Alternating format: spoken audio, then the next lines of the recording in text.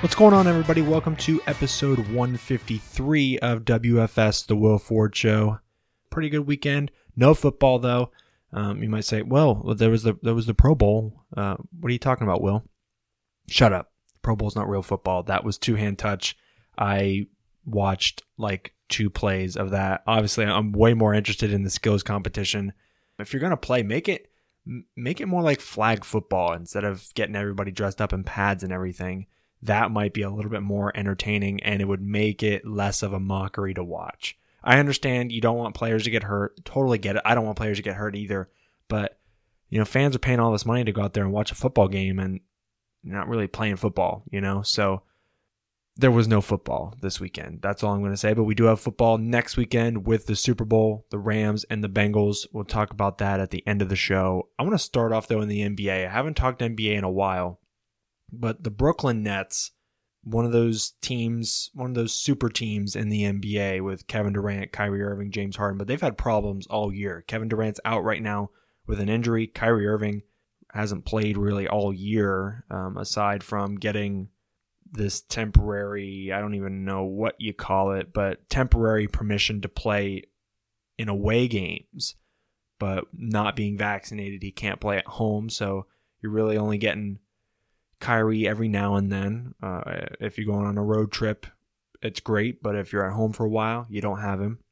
And then James Harden, there's been stuff swirling about him, trade talks, him maybe wanting out of Brooklyn, frustrated, disgruntled, and it kind of smells like the Houston Rockets all over again. And I just want to say that I think James Harden is a special talent. Let's clear that up. I'm not saying that he's not a great player. He's easily one of the top 10 players in the NBA today and one of the greatest offensive players we've seen in this era. But we've seen these collapses in the playoffs over the years. He hasn't been able to put together a great run. He did go to the finals, way back when in 2012 with the Oklahoma City Thunder, that big three of him, Russell Westbrook, Kevin Durant. But that was the only run that they made, get traded to Houston.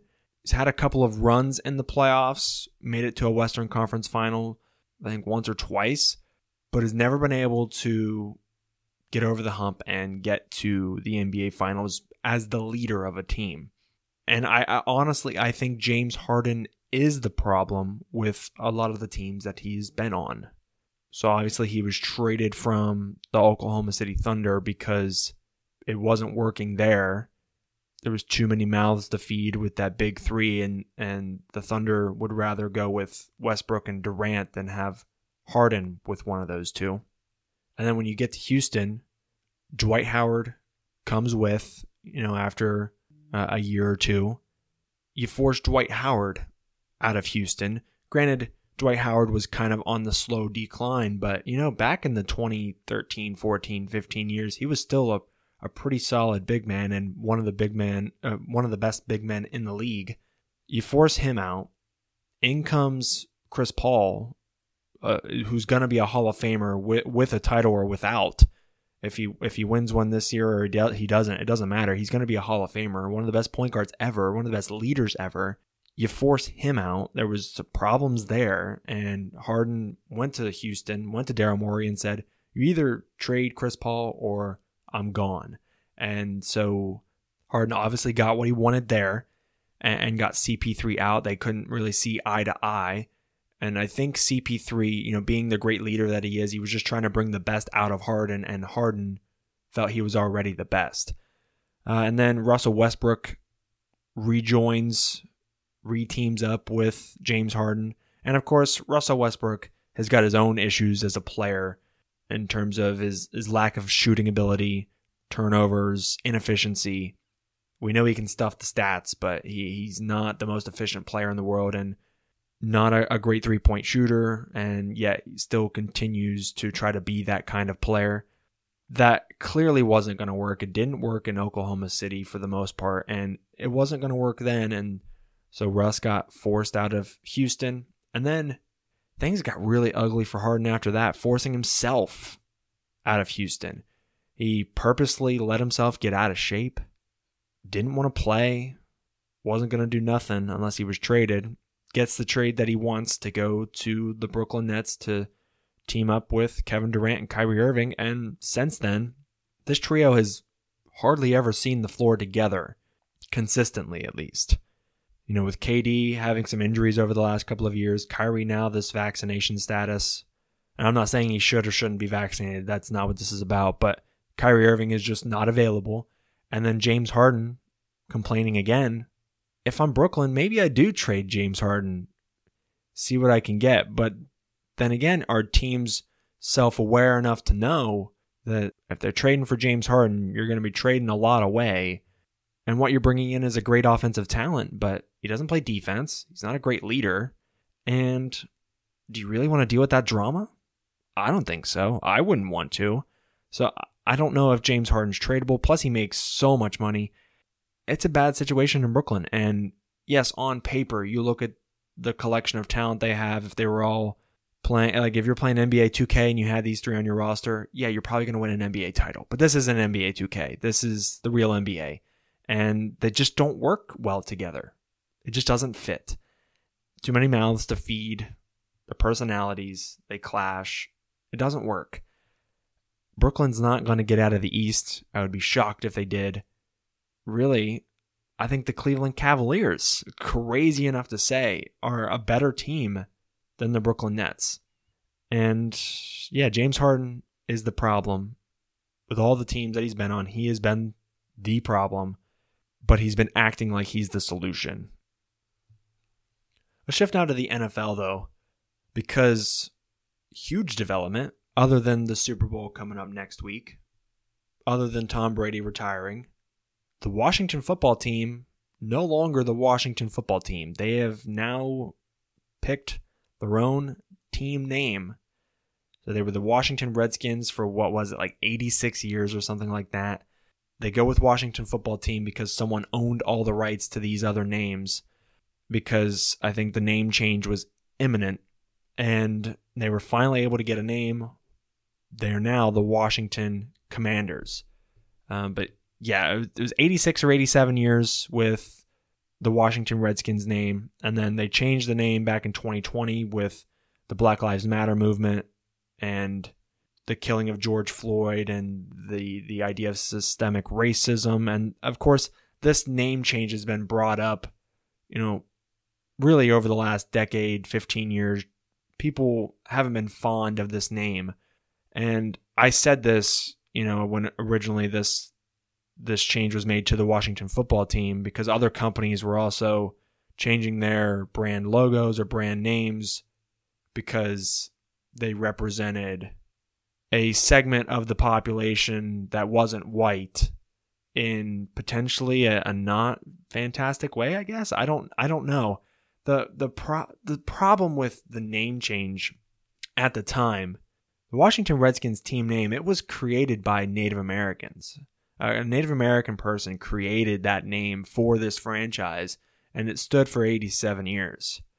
I understand that there might have been some Native Americans out there that thought this name was pretty offensive. I can't sit here and say that this name is offensive or not offensive. All I can tell you is that it was created by a Native American. So that person may not think it's offensive. They may think it's in honor of a Native American tribe, Native American group. Other people didn't feel that way. But I wish what the Washington football team, now the Washington Commanders, would have done, what Dan Snyder should have done, was polled not just Washington fans, but Native Americans across the country. Get a very large sample, as large as you can, and figure out, is this name offensive? Not? Should we change it? Should we keep it? What do we do? Because at the end of the day, the name is a representation of Native Americans. But it's unfair for a white person to say, oh, that's offensive to Native Americans. We've got to change the name. It is not our right to tell people how they feel about something. And that's the problem with rich white owners of companies, teams, franchises, businesses, whatever. They have this need to constantly be politically correct and do everything they can to make everything not seem racist and please everybody. And I understand, but in a way, it's kind of demeaning to minority groups who it makes, I think it makes them feel as if they can't think for themselves. Let them make the decision. Why are we making the decision to change a team name? Now that's 2 years ago. It's in the past. Why am I still harping on that? I don't know. I just still think it's important because I think it's relevant in today's culture still. But then you have the Washington football team, very generic just because you couldn't get a team name yet. And obviously people hated that at first. It's like, pick a name, you know? And I get it. Nobody liked Washington football team for the first year. But after a season, people got used to it and it grew on them. Now it's the Washington Commanders, and most of what I've seen is people don't like it at all. People think it's pretty generic, pretty boring. Kind of seems like a team name from like the Alliance of American Football or the XFL or something like that. Like those smaller leagues that people have been trying to start up. And I get it. You know, like Washington Commanders doesn't strike me as this fantastic name. Like it doesn't hit you like Pittsburgh Steelers or Dallas Cowboys or Green Bay Packers, New England Patriots. This kind of seems a little generic, I guess, but just give it some time. We hated Washington football team for a year, and then now we love it. Now we don't want to change it from Washington football team. Now it's Washington Commanders. Give it a year. Give it a season. It's going to sink in. I think people are going to like it a lot more 10 games into next season than they will right now. Let's not overreact about it. Think of this as a new beginning for the Washington franchise because they had 87 years of this perceived racist name. And then you have a gap year with just calling it the Washington football team. And now you have a new beginning with a new name. And it's pretty unique to all those players who are now a part of this franchise on this team because no one has ever played for this team before. So it's pretty unique. It's a new beginning for a franchise, and I think that's really cool. They've released some new uniforms that look pretty sleek. The W that they had as their logo over the last 2 years, it's the same except they've just made it red with a yellow outline. But I think this is going to be good for the people of Landover, Maryland, for the Washington franchise and for the fans and for the players to have a name to now get behind. But I think, you know, the talk about the team name change in the beginning, change was made by a rich owner who's white. And I get that he's operating off of public opinion, but also, you know, a lot of public opinion comes from people in the majority. And I hate the term majority and minority. It just sounds so negative, and I know it's really not, but it just sounds so negative to me. But like I feel like white people make all the decisions in this country and don't let others speak for themselves. They'd rather tell people how they're supposed to feel than let people tell them how they feel. I don't know it, but I'm very happy for the Washington franchise because they finally have a team name and they can really start to build a new kind of culture and a new kind of fan base. And I think that's going to be really great, not only for the league fans, but football in general. Now, Super Bowl Sunday coming up next week. Today is Monday, and we'll have the Super Bowl in 6 days.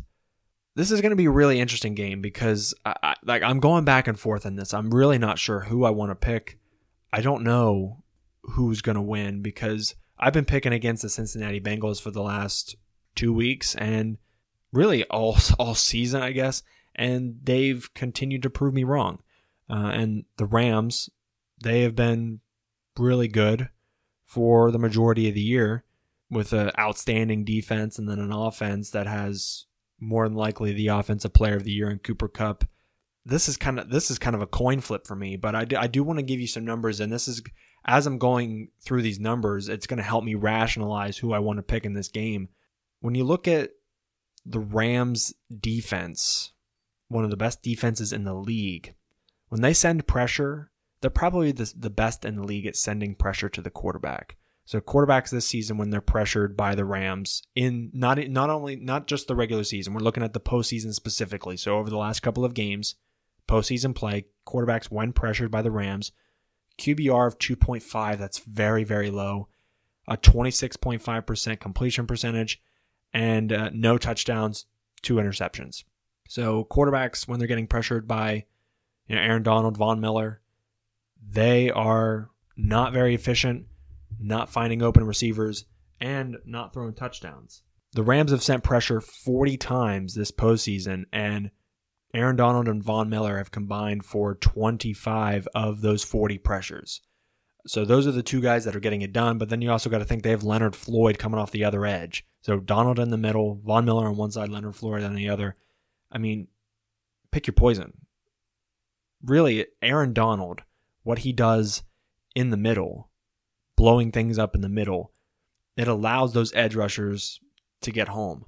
And vice versa. The pressure off the edge, you force some shifts, it allows Donald to get some more interior pressure.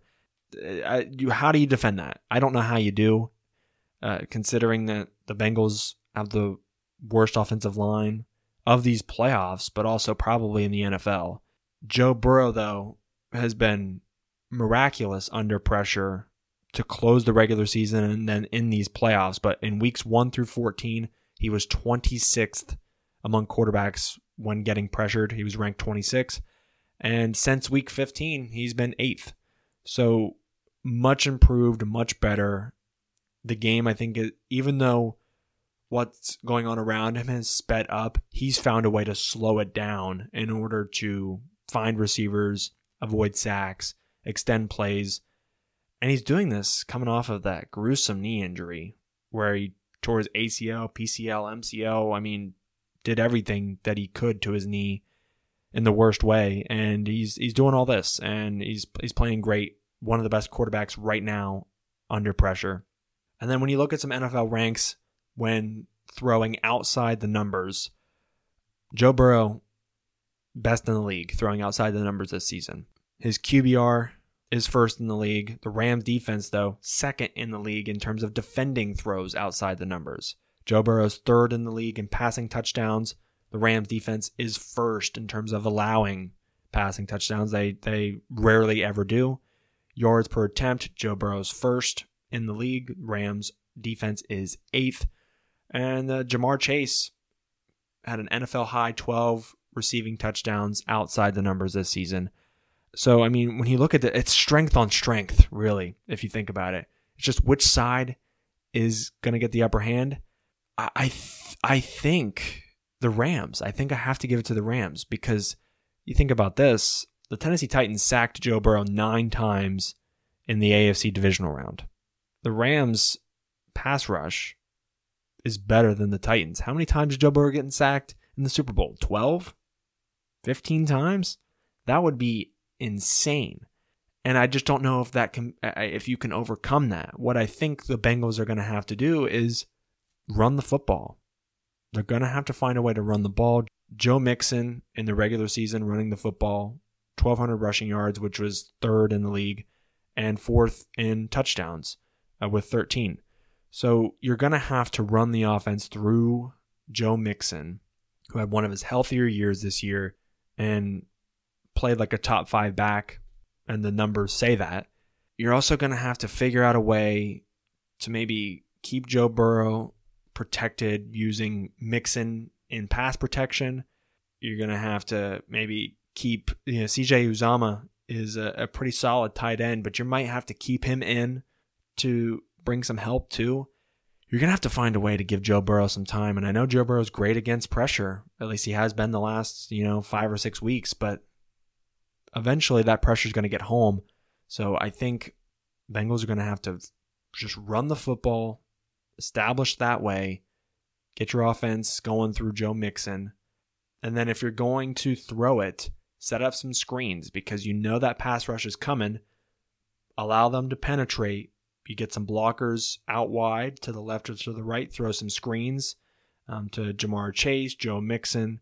Do some shorter stuff at first. That's going to allow you to open up those outside the numbers throws down the field to Jamar Chase, who led the league in touchdowns outside the numbers this year with 12 receiving touchdowns. So That's the offensive game plan, I think, for the Bengals. But I don't know. I just don't know how well they can execute it with the offensive line that they have. I know that the Bengals defense can hold up against the Rams offense. If they can hold up against the Chiefs offense, they can hold up against the Rams offense.